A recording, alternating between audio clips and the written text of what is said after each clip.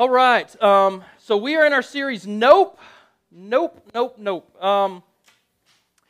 And last week we took some requests about what we wanted to look at, because a lot of times what we do is when we read Scripture, we'll come across a part of Scripture and we go, no, what? No. And in our heart we're saying, nope, I don't like that at all. And God wrote the Bible, He created Scripture so that we could know Him better. And as we jump in today, we're probably going to look at one of the hardest things to do, something that we will say nope to a lot. And that was the question that was thrown out last week. Why does God bless bad people? Why does God bless bad people? And before we get into that, what does it mean to bless? What do we think about when somebody's blessed? Things go their way.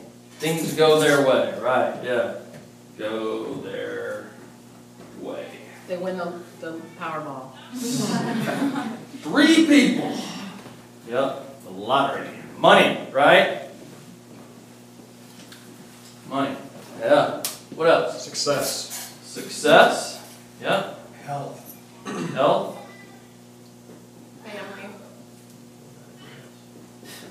I heard that. Can you finish it off quick? Family. Yeah. Family. Gifts or talents. What's that? Gifts or talents. Oh, yeah.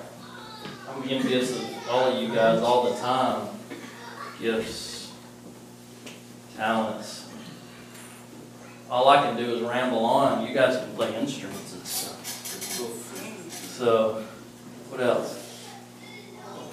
It's a pretty good list. Now, we've all had this question: why does God bless bad people? Why does God allow them to grow or to succeed or whatever? And so we look at it and we say, man, this is so unfair, right? It's not right.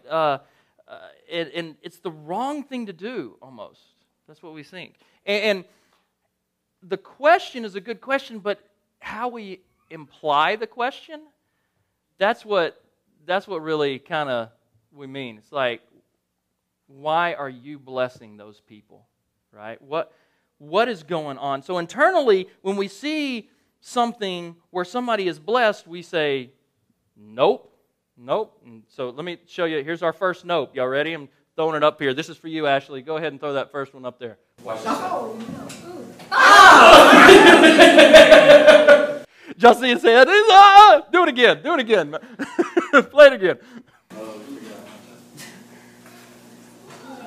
Watch this head.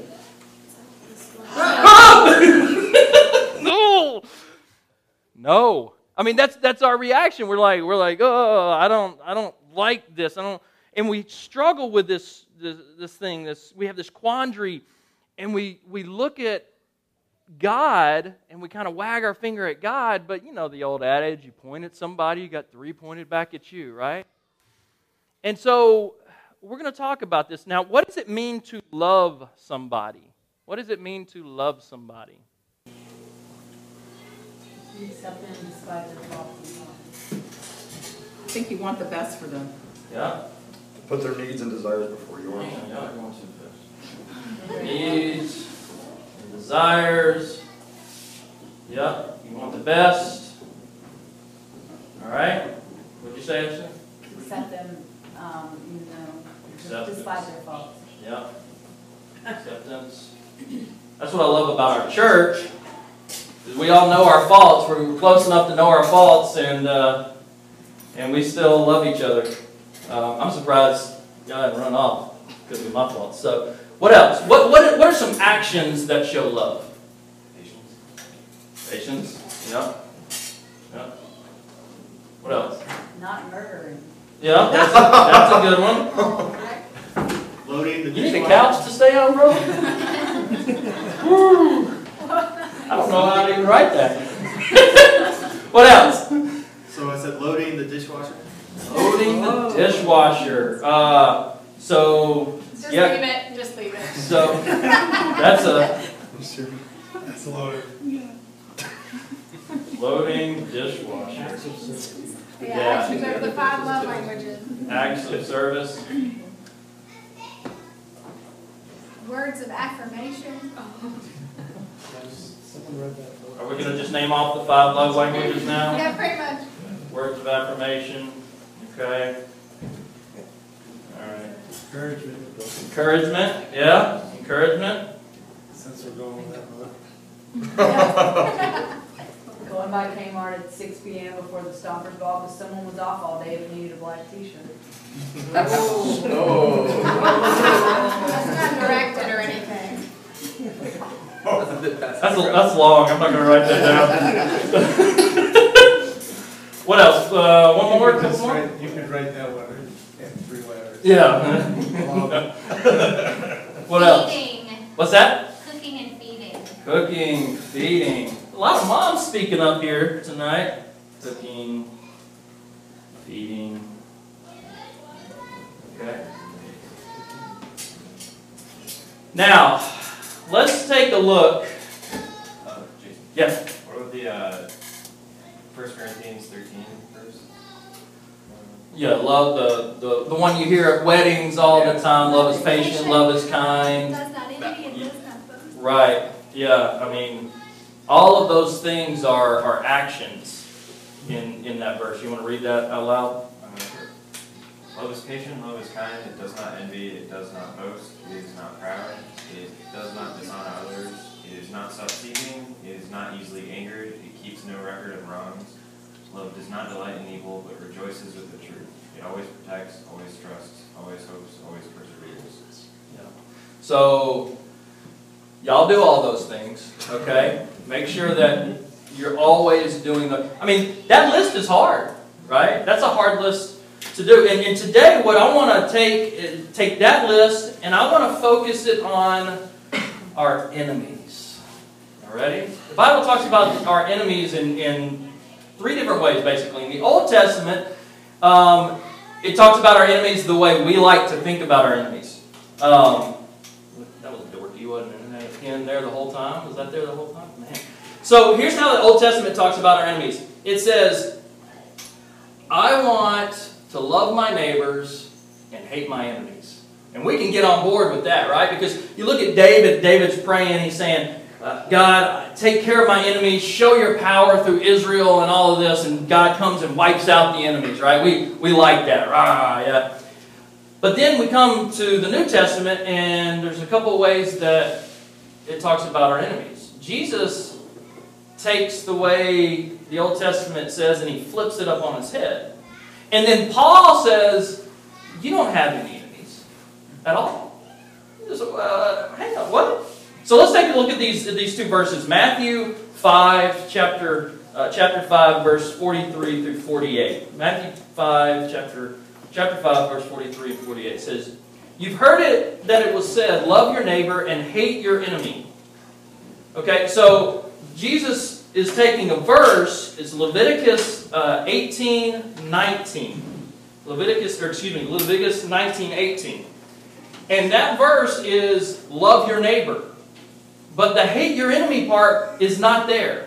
And it's added on. You know how people kind of just say things and maybe there's a little bit of biblical truth to it, but then they're added on later. And it just shows that even in Jesus' day, people would read into Scripture instead of reading it for what it says, right?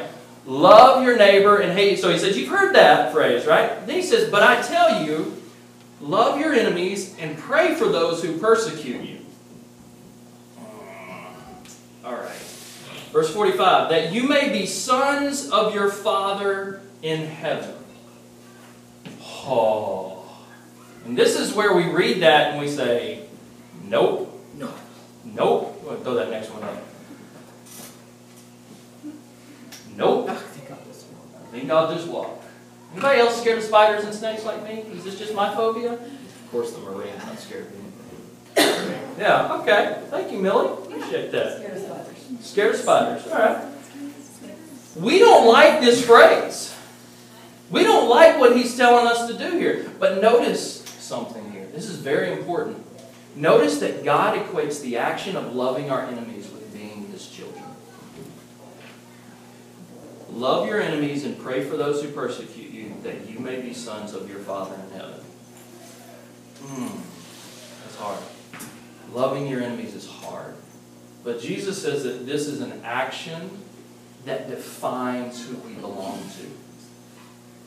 The last part of 45. It says this: He causes His sun to rise on the evil and the good, and sends rain on the righteous and the unrighteous. And so when we read this verse, we've got all of these things that we see as blessings, but we actually need to take a step back and drop our level of understanding of what a blessing is. We tend to think that we're wound up by God, right? And then we're kind of let go, and when these things happen, they're blessings to us, but otherwise we're kind of doing our thing and we're on our own, and then when the rubber band runs out, that's the end. Life's over. And we go to be with Him. That's just not the case. Now, let me do something kind of cheesy, okay? I got a little cheese in me. Everybody take a deep breath. Ready? 1, 2, 3. And let it out. One more time. God gave that to you. Both of those breaths, every breath you take, God gives those to you. Every heartbeat that you have gives those to you. Every step that you take, He is giving those to you. He causes the sun to rise. He causes the earth to continue to spin, right? He causes the rain to come down to refresh us. He causes the cool air. By the way, this day is winter, okay, for us in New Orleans. Enjoy it because it's gone tomorrow, right? These are blessings that He gives to us, and He gives those blessings to everyone, whether they're good or evil. And then we ask the question, why? Why? We need to understand that God's ultimate purpose is not about money or fame, but it's about every person coming to know Him as the Savior of their lives.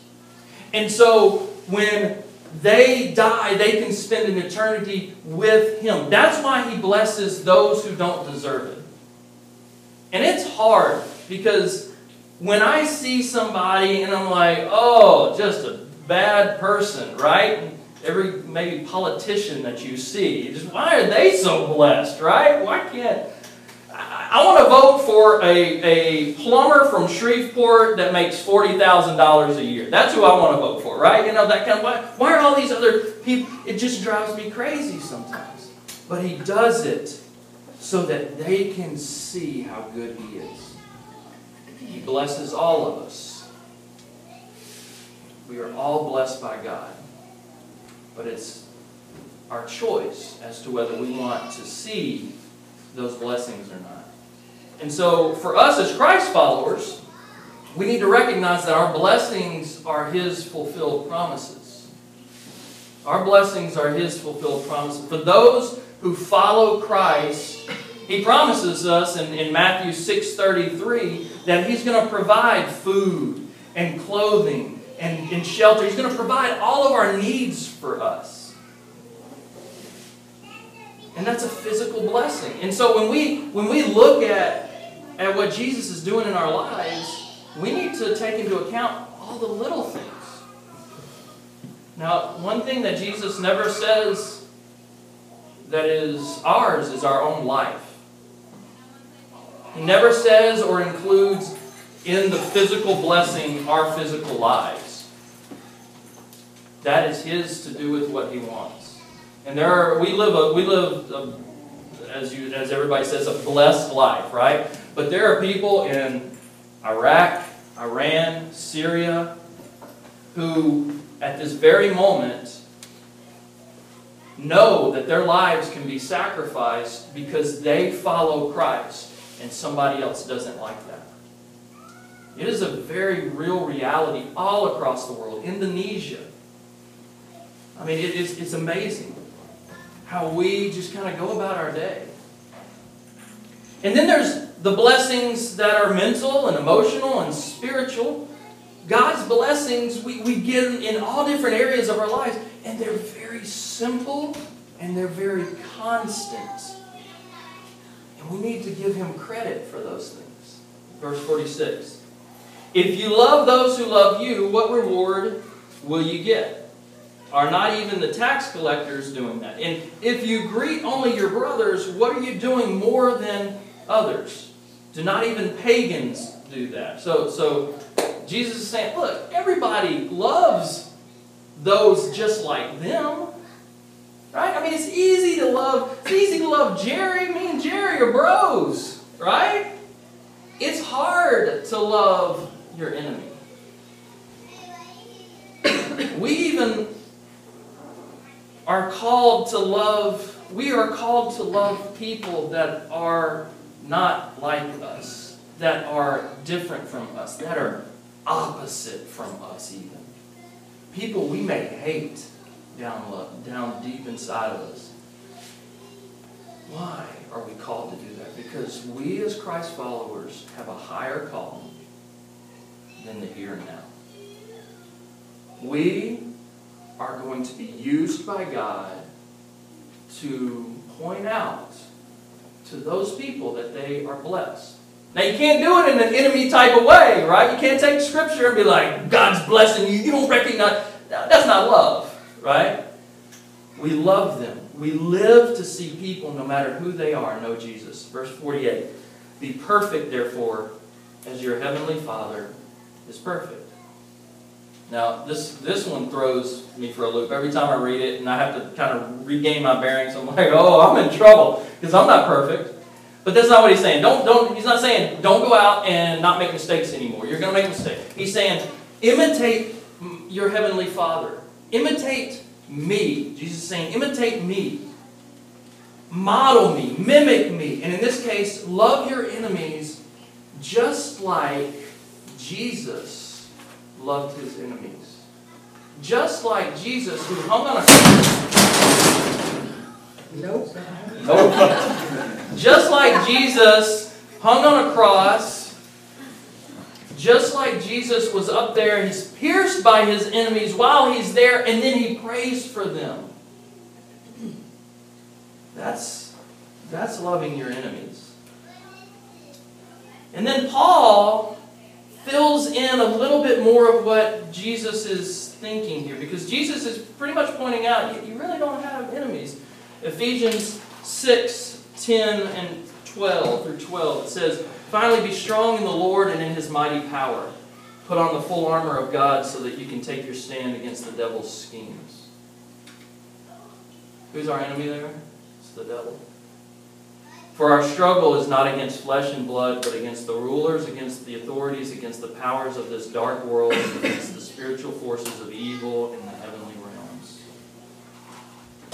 You have no enemies except for the devil himself, except for him and his henchmen, and they are after us, and there is a spiritual war going on, and I can't explain it any more than that, but Scripture talks about it. It is crazy and weird stuff, but God is working, and eventually He wins. He's already won with Christ, but even in the end, we have a home with Him in heaven. And so, you have no enemies, except for the devil himself. Now, this is hard, because when Jesus says love our enemies, that doesn't mean we smile back and say, it's okay, right? You turn the other cheek. All right, here you go. That means we actively love them where they are at. That means it's gone now, but we do these things towards our enemies. We want what's best for them. We're patient with them. We accept them. We love them in ways that we normally only do with our friends and family. I'm with you guys. I think I'm with you guys. I don't like this. Right? And so, when we read this, again, we're thinking nope. Right? No, I don't want this. I don't throw that on. Those are wasp nests. Y'all ever seen that? on your window, oh my goodness, how do you get rid of those? Tell my mama loved her. Set your house on fire. Set your house on fire. We are looking to do God's will because they're not our enemy. And God loves them just as much as He loves us. And He wants them to know Him just as much as He wants us to know Him. And if that person has the opportunity to know Jesus, they are not our enemy. Let me close out with a kind of a longer story, I guess, longer than normal. When we first started the church 10 years ago, so over 10 years ago now, I guess. I went to churches and to other pastors, and I said, hey, can you help us start the church? And I fully expected them to say no, but maybe 1 out of 10, 1 out of 20 would say, yeah, we'd love to help. Here's some people, or here's a little bit of financing, or whatever. But it was a horrible time. We planned the start of the church right after Katrina, right? And it was just, I'd go to a church, and everybody had lost half of their congregation. So they're struggling, and we're trying to start a church. It's like, I'm sitting here thinking, God, is this really what you're calling us to do? Because did you notice the hurricane, right? Do you notice the 20-foot piles, 20-foot tall piles of rubbish and debris? And so I go, no, we can't help you. We'll pray for you. And that's as big as anything, because who controls our finances? Who controls anything? So when they said, we'll pray for you, I thought, oh, that's great. We got somebody on board. It's a team partner, right? And I went to a lot of the big churches, and one of them that I went to here in town, the guy talked to me, and then he asked me, he said, well, did you come down right after Katrina to help clean up? And I said, no, because we were at the time, my wife's born and raised here, but we were living in Texas at the time. And I said, no, and he didn't ask why. He didn't know that we had just had a baby, and we were, saving up so we can move down here, right? I didn't want to spend money on a plane ticket to come down to help for a week when we could spend money on a U-Haul to move everything down here to be here for the rest of our lives. And I said, no, sorry. And he looked at me and he said, you're going to completely fail. And there was this long 10-second pause. First I was like, did he just say that? No, I just heard that. Maybe that's just me, my subconscious. And he just stares at me for 10 seconds. And I was like, no, he said it. And I left after, we kind of awkwardly talked for a little while longer and kind of walked out. And I got in my car and I was like, wow. His goal was to completely demoralize me to stop. And it made me angry. It made me bitter. It made me mad. And then over the next 3, 4, 5 years, his church exploded. And I just thought, man, why, God, are you taking this arrogant guy? Maybe he was just arrogant to me, but it was to me. Why is he growing? And his ministry is blowing up, and he's got all these buildings, and we don't look at buildings or anything like that, but for some reason it was just getting to me, right? I was angry. I know God builds His kingdom in various ways, and that's not even the direction we're trying to go. But it made me mad. And at one point, I had kind of overcome all this and forgotten about it. It's no big deal. And an associate pastor of the same church called and said, hey, I'm trying to put together a network of planners and church planters and just kind of, throw ideas out, see what works, see what doesn't. I thought, man, that's a great idea. So I went to meet with him, and we're talking. He's like, have you ever met the pastor of our church? And I was like, yeah, we met, and didn't go all that well. I was trying to be as nice as possible, just brush over it, move on, not that big of a deal. And he kept kind of poking and prodding. What happened? I said, well, he said we wouldn't succeed and that kind of thing. And he looked at me and he said, you know what? Our pastor, he knows just what to say to motivate people. 2 guys from the same church have talked to me for 20 minutes and they know how to motivate me. This guy, all he had to do was say, you know what, I'm sorry about that. Sometimes the pastor's a little brash. I probably would have gone, you know what, I've been an idiot for the last 6 years. For the next, I don't know how long, 20 minutes, I'm sitting here talking to this guy, and I'm like, I just want to take the table, throw it away, and punch you in the face, right? It's just, ugh. So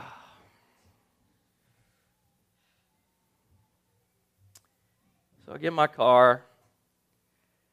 Or maybe it was a couple of days later, and it took me to calm down. I don't know. And I eventually just had to continue to look at Scripture and say, Jesus says, love my enemies. Paul says he's not my enemy. But I've created an enemy. I've made this guy my enemy. And now his little minions are my enemies too, right?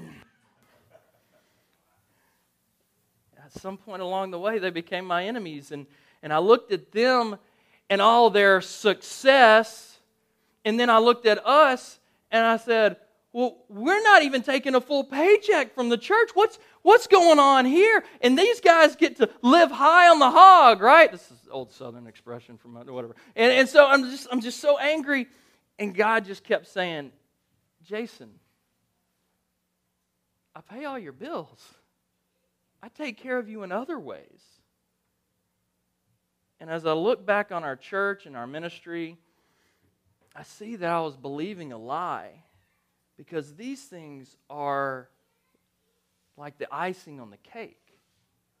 But the everyday things are the things that He blesses us with. And He's blessed us, He's blessed my family. I mean, y'all been to my house. It's not a mansion, but it's no shack, right? And He provides all our needs, and not only that, but one of the things that I'm so thankful for, and for those of y'all visiting, you see it come out in our service, but I'm thankful for the depth of relationship that we have here, the family that we have here. Lee and I have never experienced that at any other church that I've been on staff at or that I've been a part of. And maybe this is wrong, and this is my arrogance, but I kind of look at his church and go, you ain't got that, bro. You got these things, but you ain't got this. Right? That's wrong, I know. We're not the flashy show, but I'll take the love and the respect that we have for each other over that stuff any day.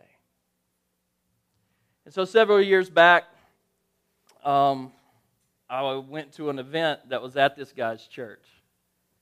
And I wasn't angry anymore, not bitter anymore. And then we ran into each other in the hallway, right? And I don't even know if he remembered me. Remember, this is my problem. This guy probably doesn't know me from Adam anymore.